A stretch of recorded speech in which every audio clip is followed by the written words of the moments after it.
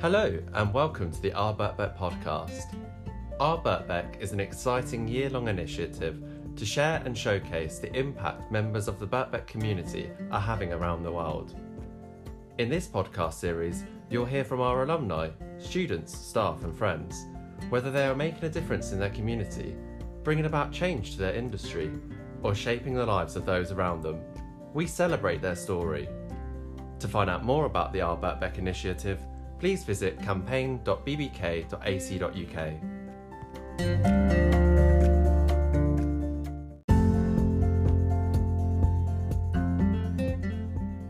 In this episode of the Our Birkbeck podcast, Andrew Liddell from Birkbeck's Development and Alumni team interviews Dr Harveen Chugh.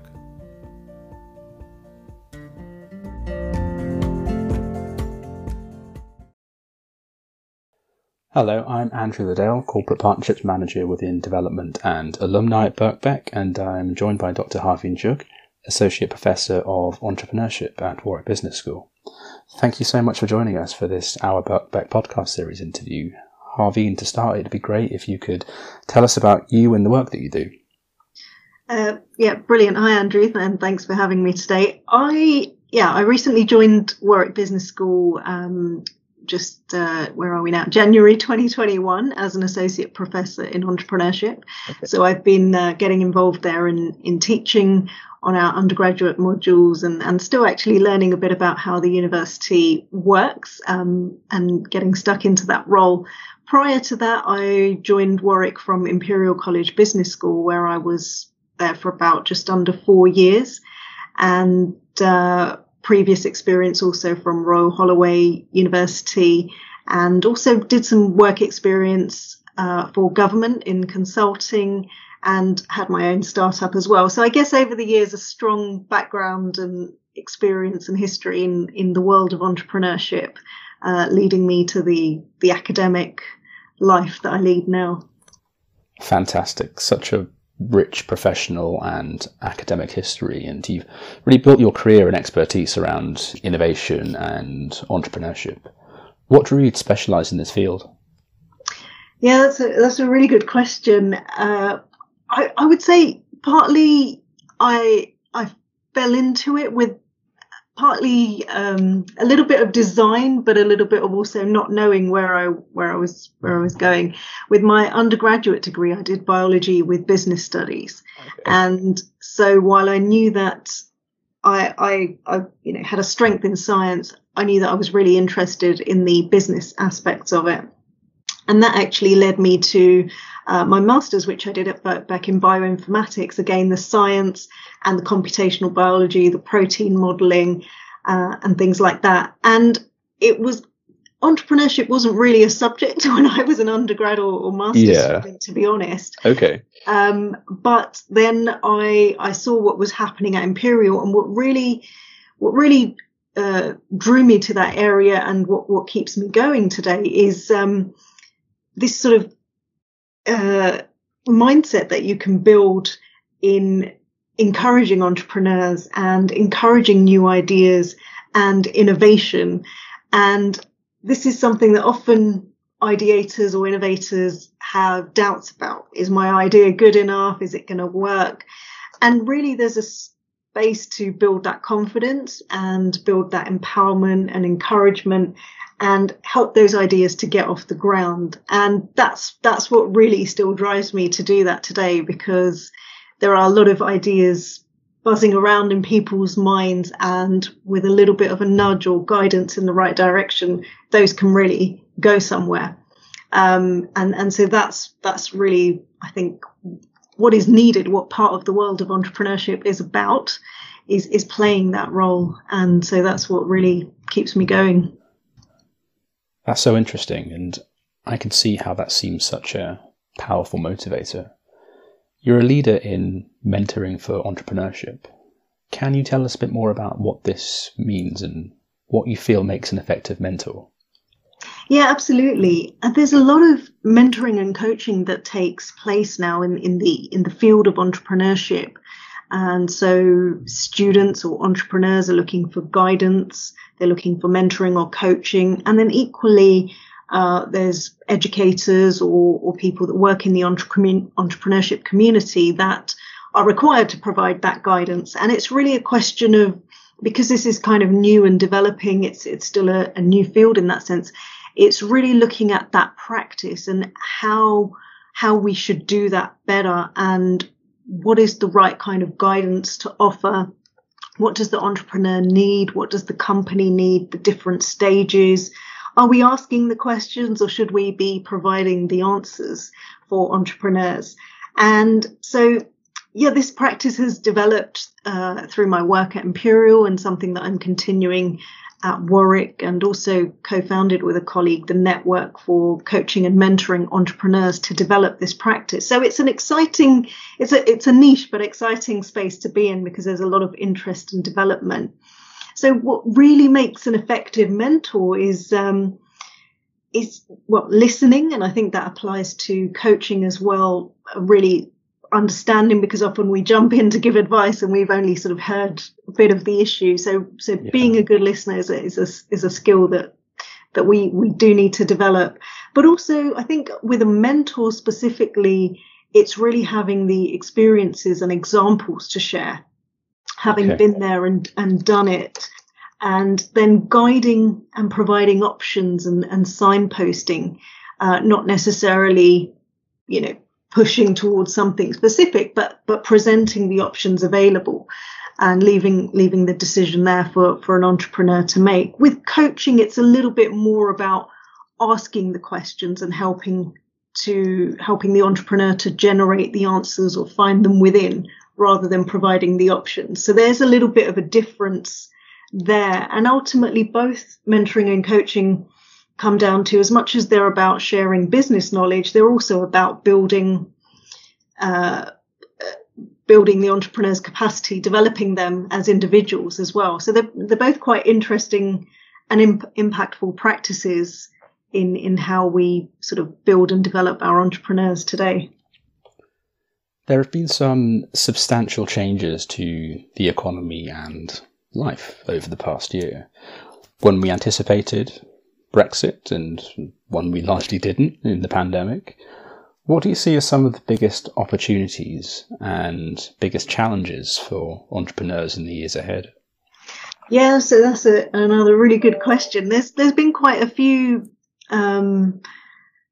things to think about and consider. And I think with Brexit, it's really a double-edged sword. So I think that our opportunities are equally challenges. So while opportunities for trade are opening up for businesses, equally there's a lot more of a challenge around keeping up with the legislation and guidelines, which is, time for a business to spend and ensuring they get correctly. Yeah. Export levels are down by about 15%, which is data from 2020. So it's interesting to sort of think about what is the competitive advantage really of a business? What can we offer, and how can we continue to encourage that export? But equally, opportunities open up. There's more access to finance and talent. So it's a bit of both. Some of the things that are challenges are opportunities in Brexit as well. But equally with COVID, we've seen opportunities in edtech, online education, fintech and payments, health tech, and a move to more online consultation. So there's definitely that digital transformation that has accelerated, and equally there's businesses that have seen opportunities in COVID and seen new needs arising and new needs that are not being met.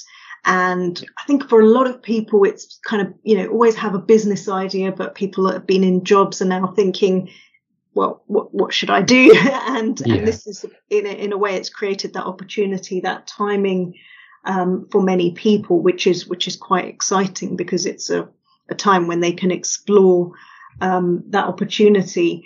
And yeah, unfortunately, a number of businesses are closing down as well. So I think it's really bringing about that agility and adaptation in some entrepreneurs, which is a real test, as well as, of course, environmental conditions. So it's a combination, I guess, of the entrepreneurial spirit and personality, as well as, some external conditions that are just hard to continue in.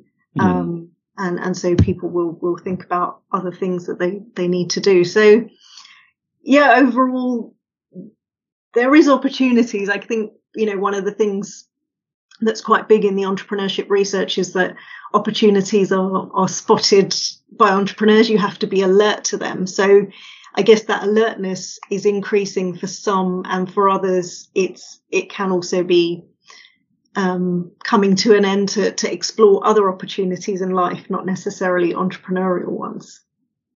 You graduated from Birkbeck with an MSc in Bioinformatics in 2002.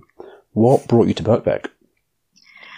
Yeah, I did my undergraduate project. So I was an undergrad at Queen Mary at the time, and my undergrad project, I was really interested in molecular biology.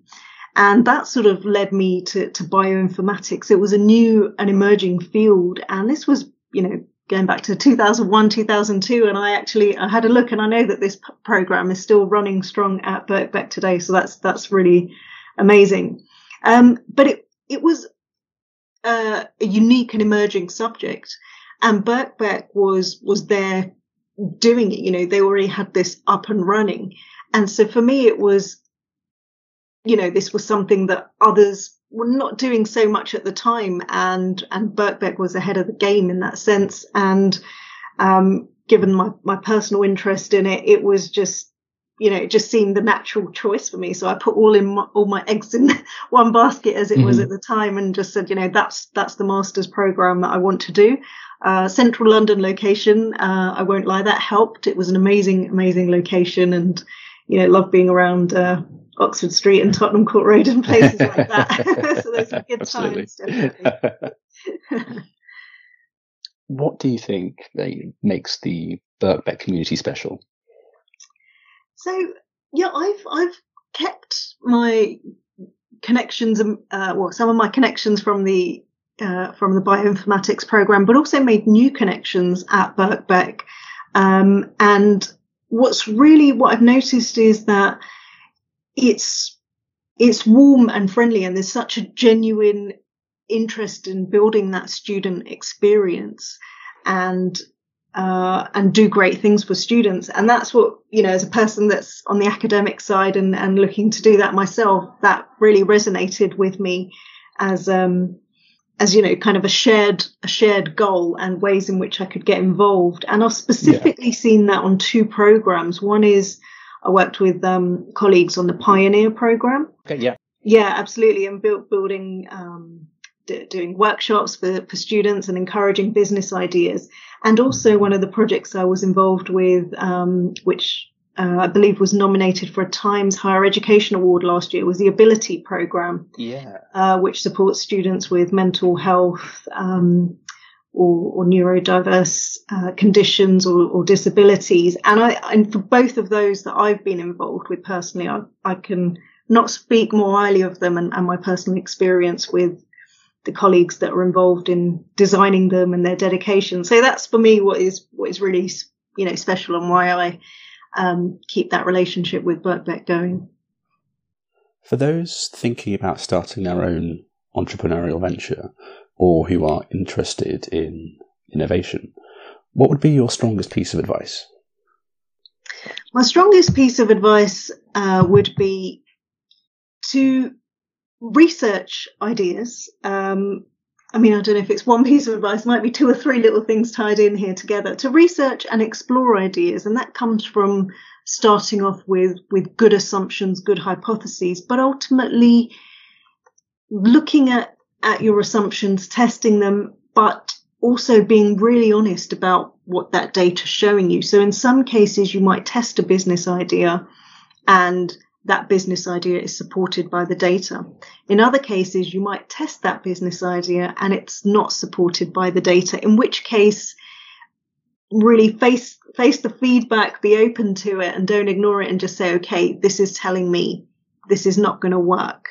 What we sometimes see is that, we will still persist and say, okay, data's telling me that, but I'm going to continue anyway. Well, actually, there's a sign there. So I would just say research and read, try to read the data correctly and decide, make a fair decision about what you need to do here. That is fantastic advice and guidance for all students at Birkbeck and for our alumni community. Thank you so much for your time, Harveen, and for sharing your story with us on this Our Birkbeck podcast. Brilliant. Thank you, Andrew. It's been great. And that's the end of this episode. We hope you enjoyed hearing from Andrew and Harveen. If you're interested in finding out more about our Birkbeck, please visit campaign.bbk.ac.uk to read more about the impact our community is having around the world. Thank you for listening, and until next time.